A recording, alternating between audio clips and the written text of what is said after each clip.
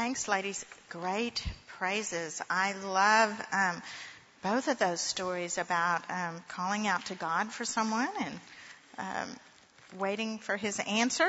We're going to talk a little bit about that this morning with Psalm 22. Welcome to Women in the Word. I'm Shelley Davis. I'm glad to be back with you, but I kind of miss River City. It's a little bit lonesome up here. Who would have ever thought that we could have made some great comparisons between Music Man and the Psalms? But we did it, didn't we? Those great communal laments, and then Deb had her great comparison of the confession at the end of the Music Man. So even though River City's not here, I just want you to know your teachers can compare the Word of God to anything if they need to.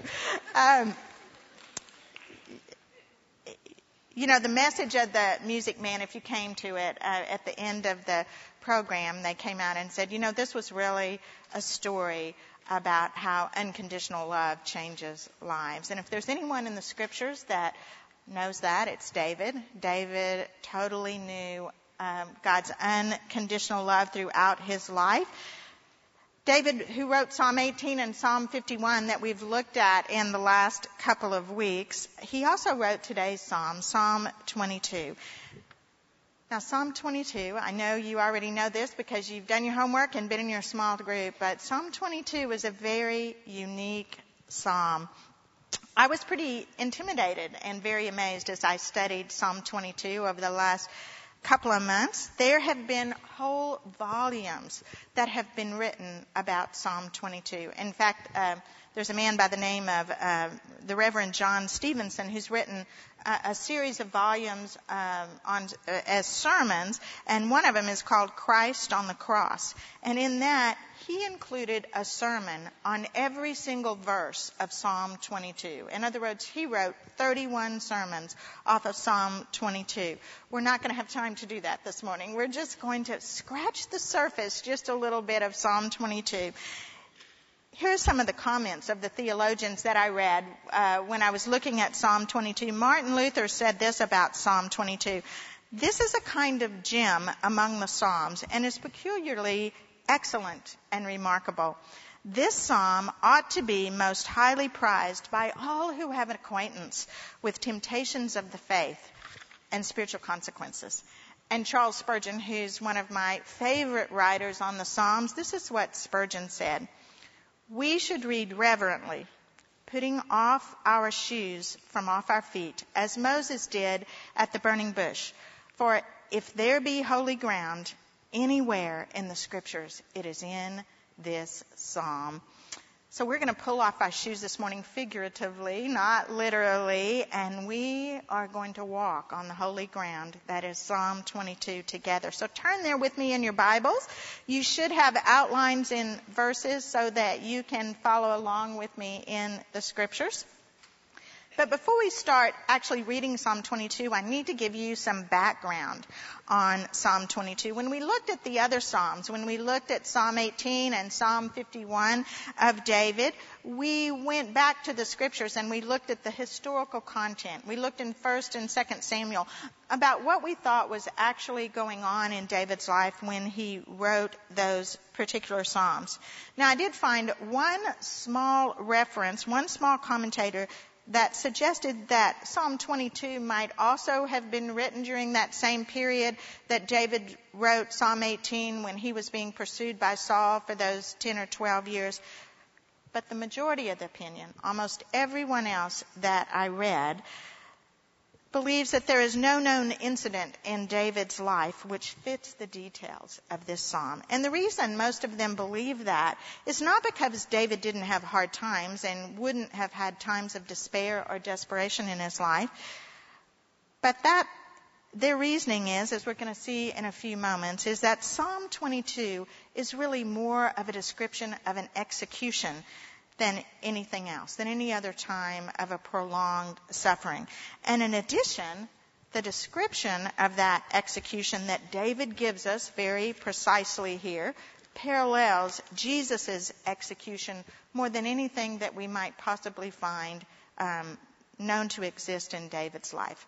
Now, the gospel writers, as you know if you did your homework, connected the dots between the words of this psalm and the events of the crucifixion, and they recorded many exact parallels between what David wrote and what the gospel writers observed and wrote about at the crucifixion. So rather than connecting this psalm to any historical content in the life of David, Psalm 22 has been understood to be typological, that's a big word, we're going to talk about it, typological of the death of Jesus Christ. And what typological means is it means that while David was giving us many poetic descriptions of his own intense suffering in Psalm 22, those poetic descriptions, as David wrote them, become literally true of Jesus' experience on the cross. In Jesus' case, they weren't poetic examples. They were historical truth and fact. The typology in Psalm 22 is a unique type of prophecy. Most prophecy, when you read it, you think, aha, I'm going to look for that in the future. I'm going to look for that invasion by the Babylonians or whatever. You read it and it predicts the future. Typology is a unique type of prophecy that does not show itself until the events have actually occurred. And then you can look back at what was written and see that it did actually accurately portray down to the last detail what happened in the future. Now, another curious feature of Psalm 22 is that in spite of the implication that there's an execution taking place here, there's not one mention of an offense or a reason why David might have been executed in this psalm.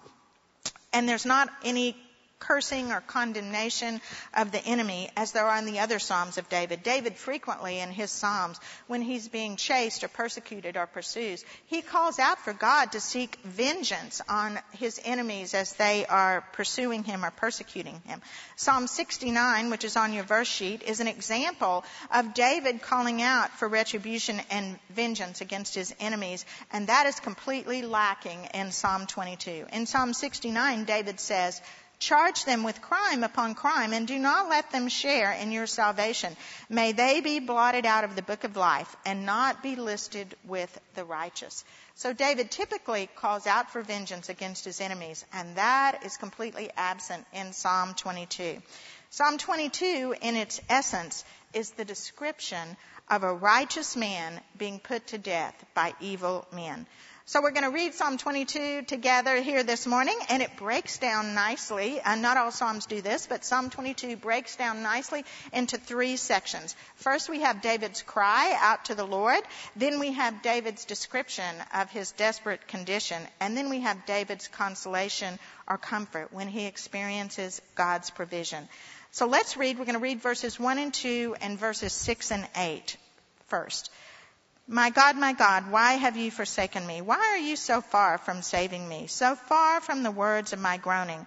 Oh, my God, I cry out by day, you do not answer, by night, and am not silent.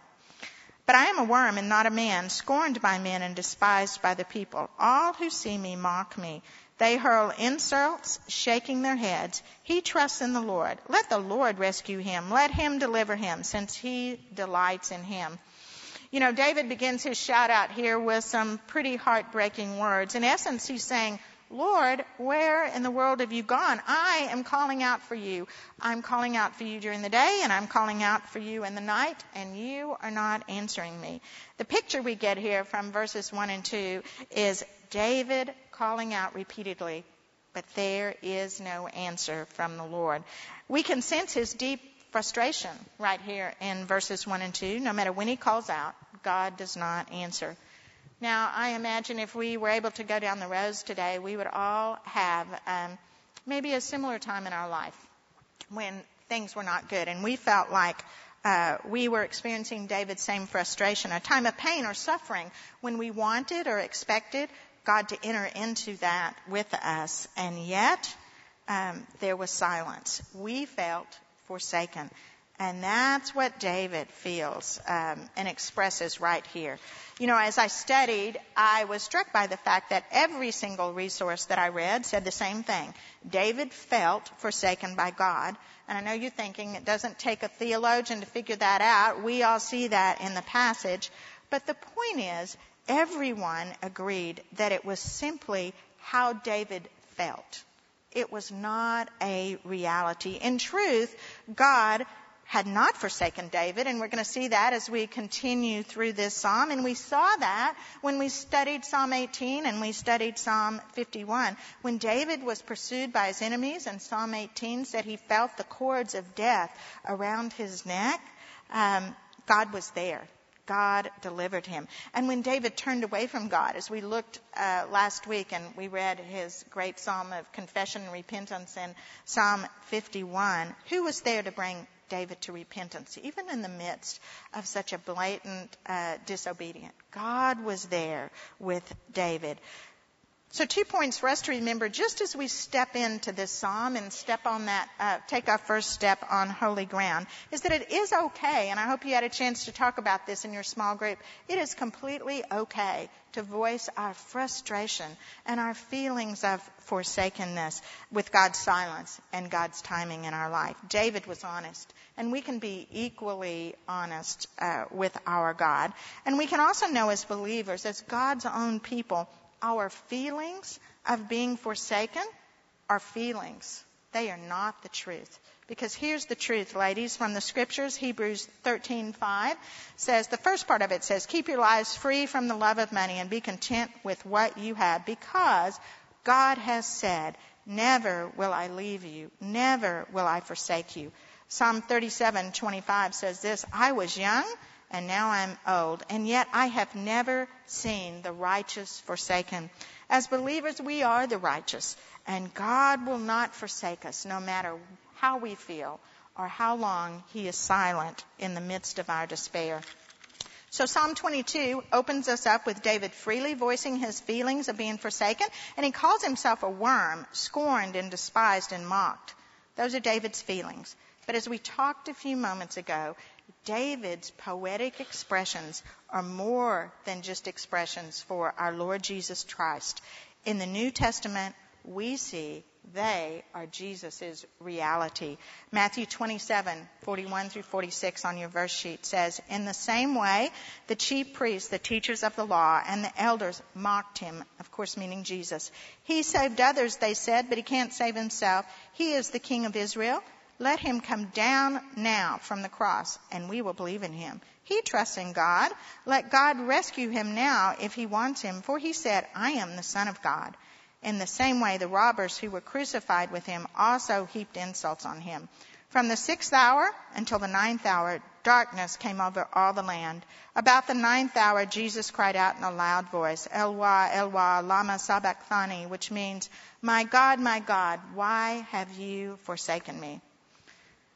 As Jesus hangs on the cross, he lives out David's words that were written 1,000 years earlier. He was scorned and despised and mocked in reality.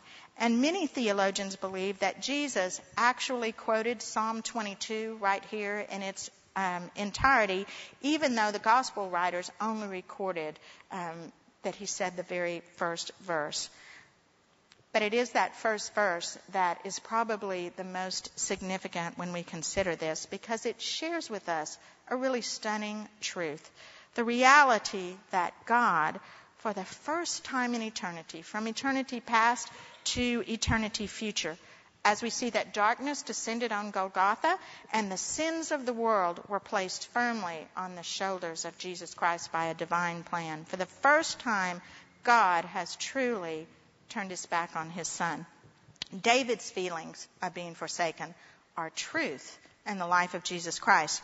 Now, we can't this morning put our minds around how God the Father can actually forsake, turn his back on God the Son. How does that work for a triune God? I wish I could give you the mechanics of it this morning, but I can't. All I can tell you is that it did happen. And the scriptures tell us that. We know that for these hours of darkness and suffering, a perfectly holy God did turn his back on our sin substitute, because a holy God must separate himself from sin. A holy God can only judge and punish sin. A holy God cannot embrace sin.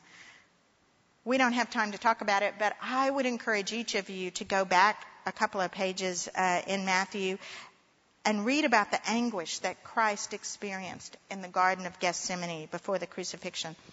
I believe that what gave him the most anguish that night in the garden as he anticipated the crucifixion was not the anticipation of the physical suffering or the beating that he was going to take. It was not even the betrayal, which was had to have been so personally heartbreaking for him, the mocking, or even the sin that he was going to bear.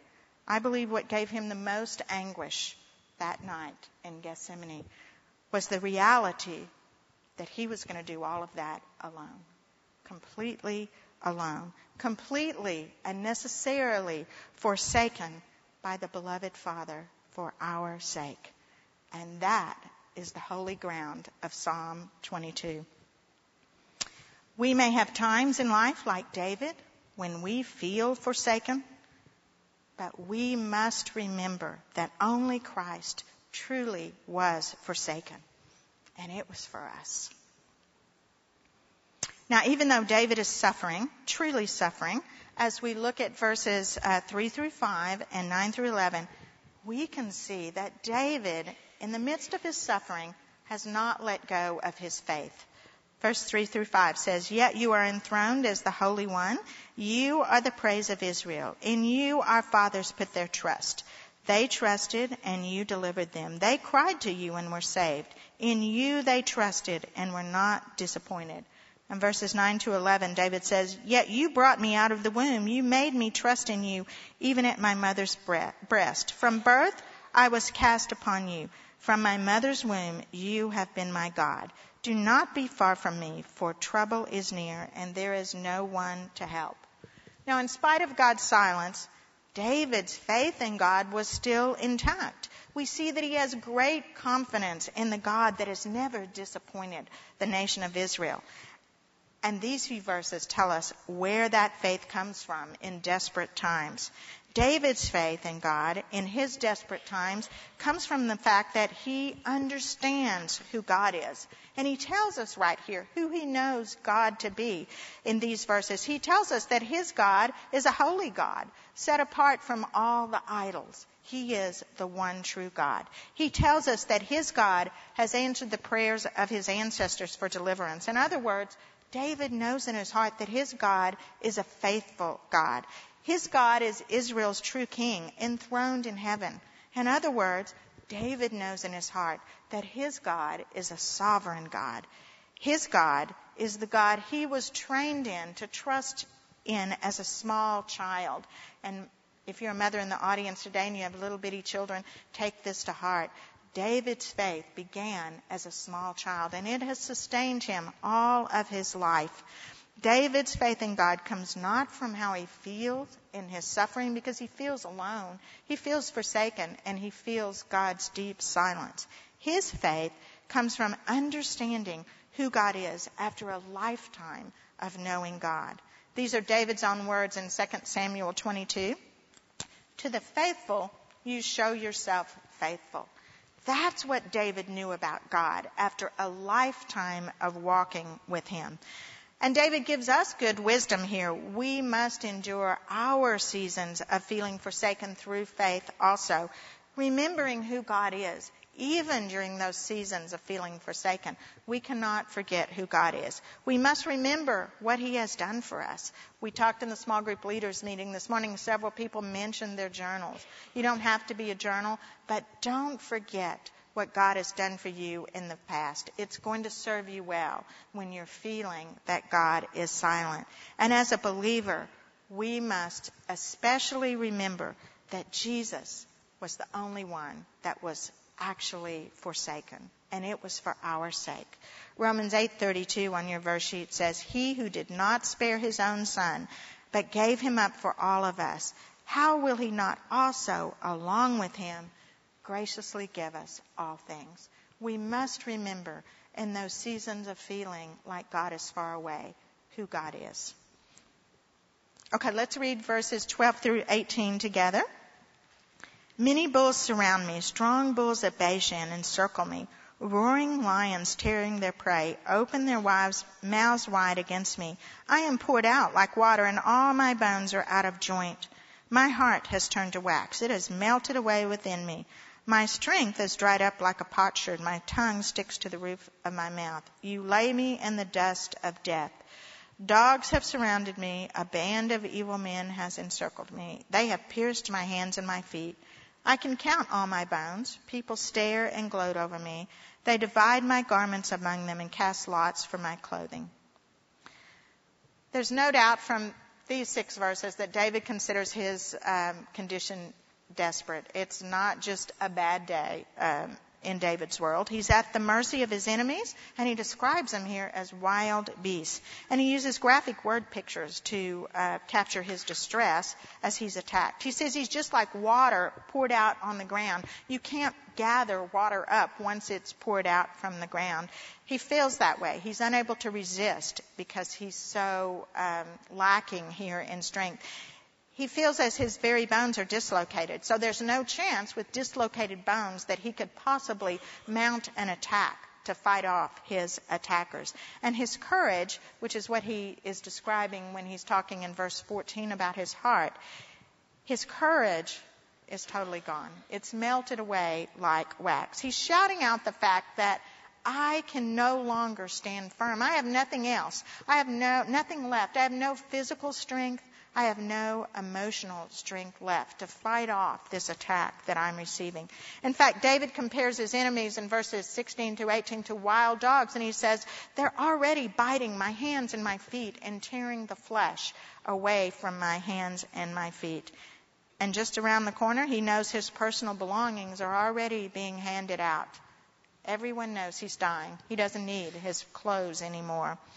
But what's so compelling when you really take a look at this passage is not so much David's description of his own terrible state, but the fact that what it really is, ladies, is a graphic description of death by crucifixion.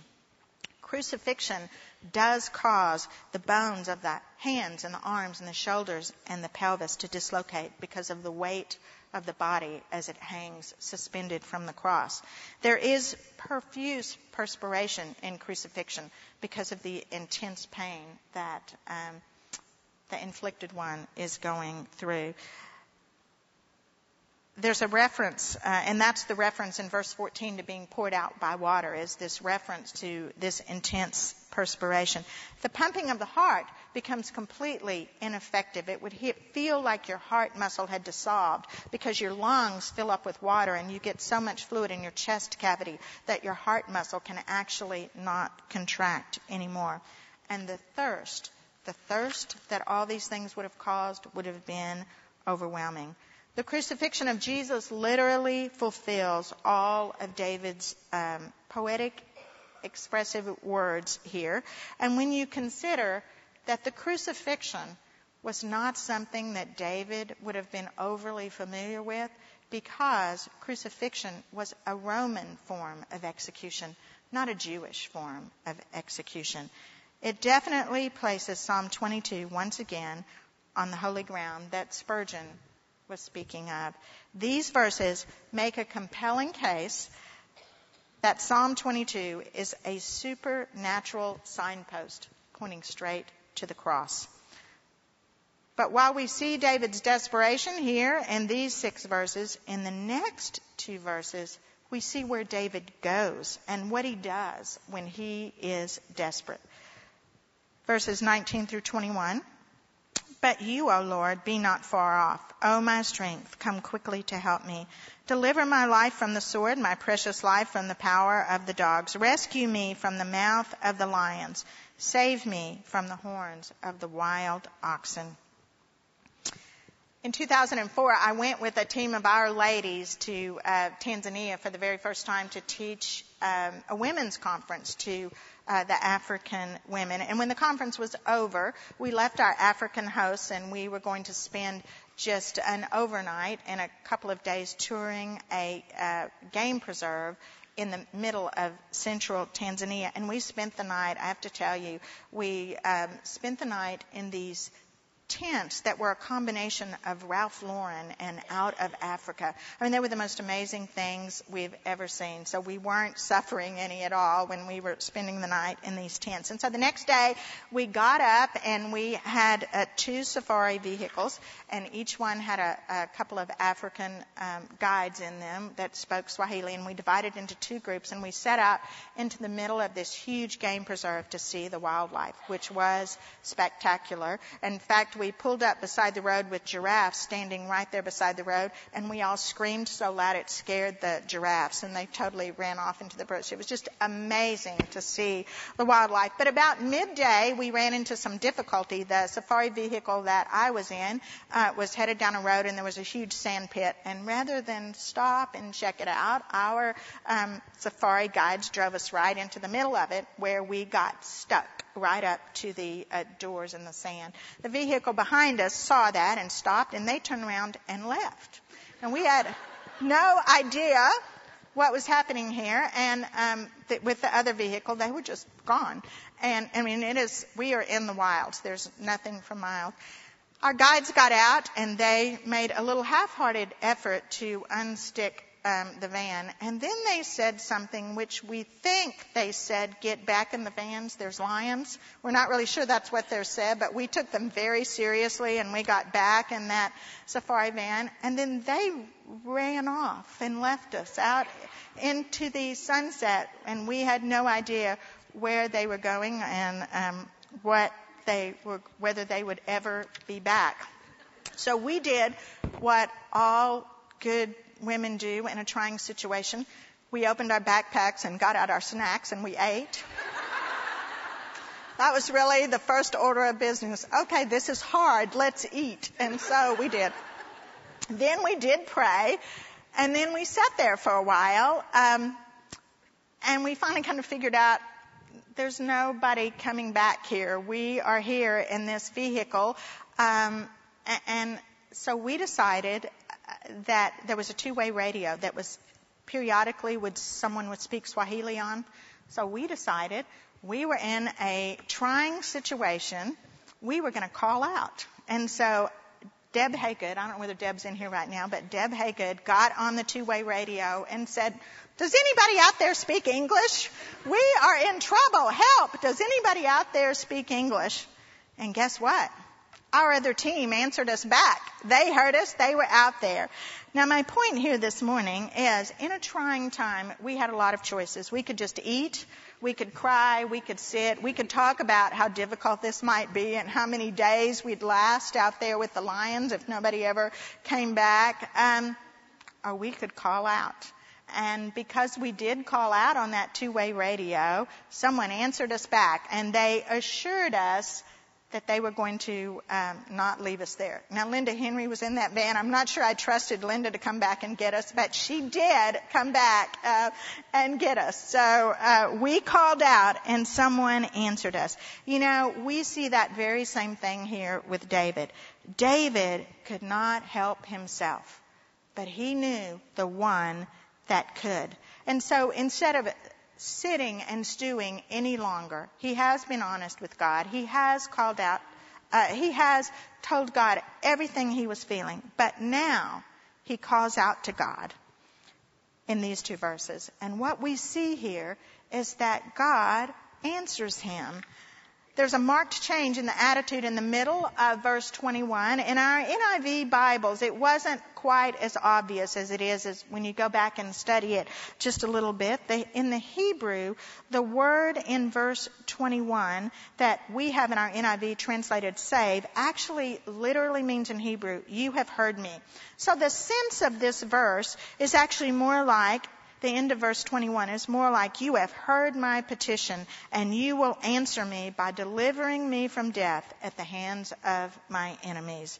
We don't know what God says to David right here in the middle of this psalm at the end of verse 21, but we know that he calls out to God and God answers him. All the sources I studied express the opinion that David actually right here received some sort of an oracle of salvation from the Lord himself, or a direct revelation in some form or fashion from the Lord, assuring him of salvation, of deliverance. Now this psalm, as I told you earlier, has so much in it, so much theology, so many great truths that we can't possibly talk about it. But when I studied this psalm, I thought this was a pretty simple lesson for us to take from Psalm 22. For believers, desperate times don't necessarily call for desperate measures, but what they do call for is for a complete dependence on God. You know, most of the time we search around for people to help us out, and when we were in that safari van, we did pray, ladies, and I believe God was there with us, but we called out to someone that we thought could help us. Desperate times should send us all to our knees, not in defeat. In fact, we may in desperate times already be on our knees. But when we are on our knees, what we need to be doing is calling out to God for his direct deliverance. We survive our seasons of desperation really in just one way, not by simply sitting and stewing and suffering, not even by telling our friends about it, not even by being angry and shaking our fist at God, but really we survive our seasons of desperation by depending on God, because he is the only one that is truly dependable, and calling out to God for deliverance. Jeremiah 33:3 says just that. Call to me and I will answer you. And then Psalm 145:18 and 19 affirms this also. It says, the Lord is near to all who call on him, to all who call on him in truth. He fulfills the desires of those who fear him. He hears their cry and he saves them. David cried out to the Lord, and the Lord heard him and delivered him. Now we've seen David's cry and we've seen his condition. Let's look, as we finish up here, at David's consolation or comfort towards the end of this psalm. Verse 22 through 26. I will declare your name to my brothers in the congregation. I will praise you. You who fear the Lord, praise him. All you descendants of Jacob, honor him. Revere him, all you descendants of Israel. For he has not despised or disdained the suffering of the afflicted one. He has not hidden his face from him, but he has listened to his cry for help. From you comes the theme of my praise in the great assembly. Before those who fear you will I fulfill my vows. The poor will eat and be satisfied. Those who seek the Lord will praise him. May your hearts live forever. Now, it was pretty common in David's day to make a vow to the Lord as you petitioned him or called out to him. In Israel, vows were promises to give God something if God would answer you. Now, occasionally that was a material blessing, a tithe of some sort, but most often the vow was made to praise God when he answered. And apparently David, in his suffering, in his desperate time, has made that kind of a vow before God to praise him for his deliverance. And he makes good on that vow here at the end of Psalm 22. He praises God publicly before the worshiping congregation in the temple. He testifies to the salvation that God has brought to him. And then he calls on the entire congregation to praise God also for the testimony that David has about his deliverance. Now, David is not the only one who has experienced God's deliverance from the power of death, and he is not the only one who praises God for that deliverance. The writer of Hebrews tells us that Jesus called out to God to be delivered from death and was heard. Hebrews 5:7. During the days of Jesus' life on earth, he offered up prayers and petitions with loud cries and tears to the one who could save him from death, and he was heard because of his reverent submission. And the writer of Hebrews also tells us that a triumphant Messiah, delivered from death, also praised God publicly and in the presence of the entire congregation. And this is interesting because in Hebrews chapter 2, the writer of Hebrews attributes that praise to the words of Psalm 22. This is what he says, that how the Savior praised God for delivering him. Hebrews 2:12. He, Jesus, says, I will declare your name to my brothers. In the presence of the congregation, I will sing your praises. It is a direct quote from Psalm 22. So the writer of Hebrews tells us that Jesus praised God with these exact words. It is true, just as God delivered David from death, he also saved his own son from death. David was saved when God prolonged his life, as we see here in Psalm 22. And Jesus was saved from death when God resurrected him from the grave that Sunday morning. Death could not hold Jesus. God answered his prayer to be saved from that. And both apparently praised God for their deliverance with these words in Psalm 22, which places us a few steps further onto our holy ground. So let's finish our psalm, verses 27 through 31. All the ends of the earth will remember and turn to the Lord, and all the families of the nations will bow down before him. For dominion belongs to the Lord, and he rules over the nations. All the rich of the earth will feast and worship, and all who go down to the dust will kneel before him, those who cannot keep themselves alive. Posterity will serve him. Future generations will be told about the Lord. They will proclaim his righteousness to a people yet unborn, for he has done it. These are amazing verses here because David anticipates that the whole world, even the rich, he says here, even the dying, those are going down to the dust, all the families of the nations, not just the nation of Israel, but what he's talking about here today is you and I. He's talking about the Gentiles. All the nations of the world will bow down and worship the one true God because he is the sovereign king. Now, David was making these claims in Psalm 22 based on his own testimony of deliverance. He was rejoicing in God's provision in prolonging his own life, rejoicing in his testimony of God's delivering him from death. And he voices his belief here that that testimony would later influence generations of people to trust in the Lord. But this morning, because we know this is a typology, we know that David's poetic expression here is a historical reality, not through David, but through our Lord Jesus Christ. We can look at these final verses in Psalm 22 from our vantage point and know that when all the nations of the world bow down and worship the sovereign king, it's not going to be because God delivered David, as great and wonderful as that was, but because God delivered Jesus from death. And it is the testimony of the resurrection of our Lord Jesus Christ that is going to one day lead the whole world to bow down before the sovereign king. And David's final verse, which reads, "For he has done it," is mirrored because Christ knows what it is that has happened on the cross. 1,000 years later, he says this in John 19:30. When he received the drink, Jesus said, "It is finished." And with that, he bowed his head and gave up his spirit. Our final lesson from Psalm 22, and probably our greatest lesson, is that there is one thing that we can all count on in life, even if we suffer. Because Psalm 22 points a straight path to our Lord Jesus Christ and the cross, we can count on the fact that God will answer our prayers to be delivered from death if we call on him.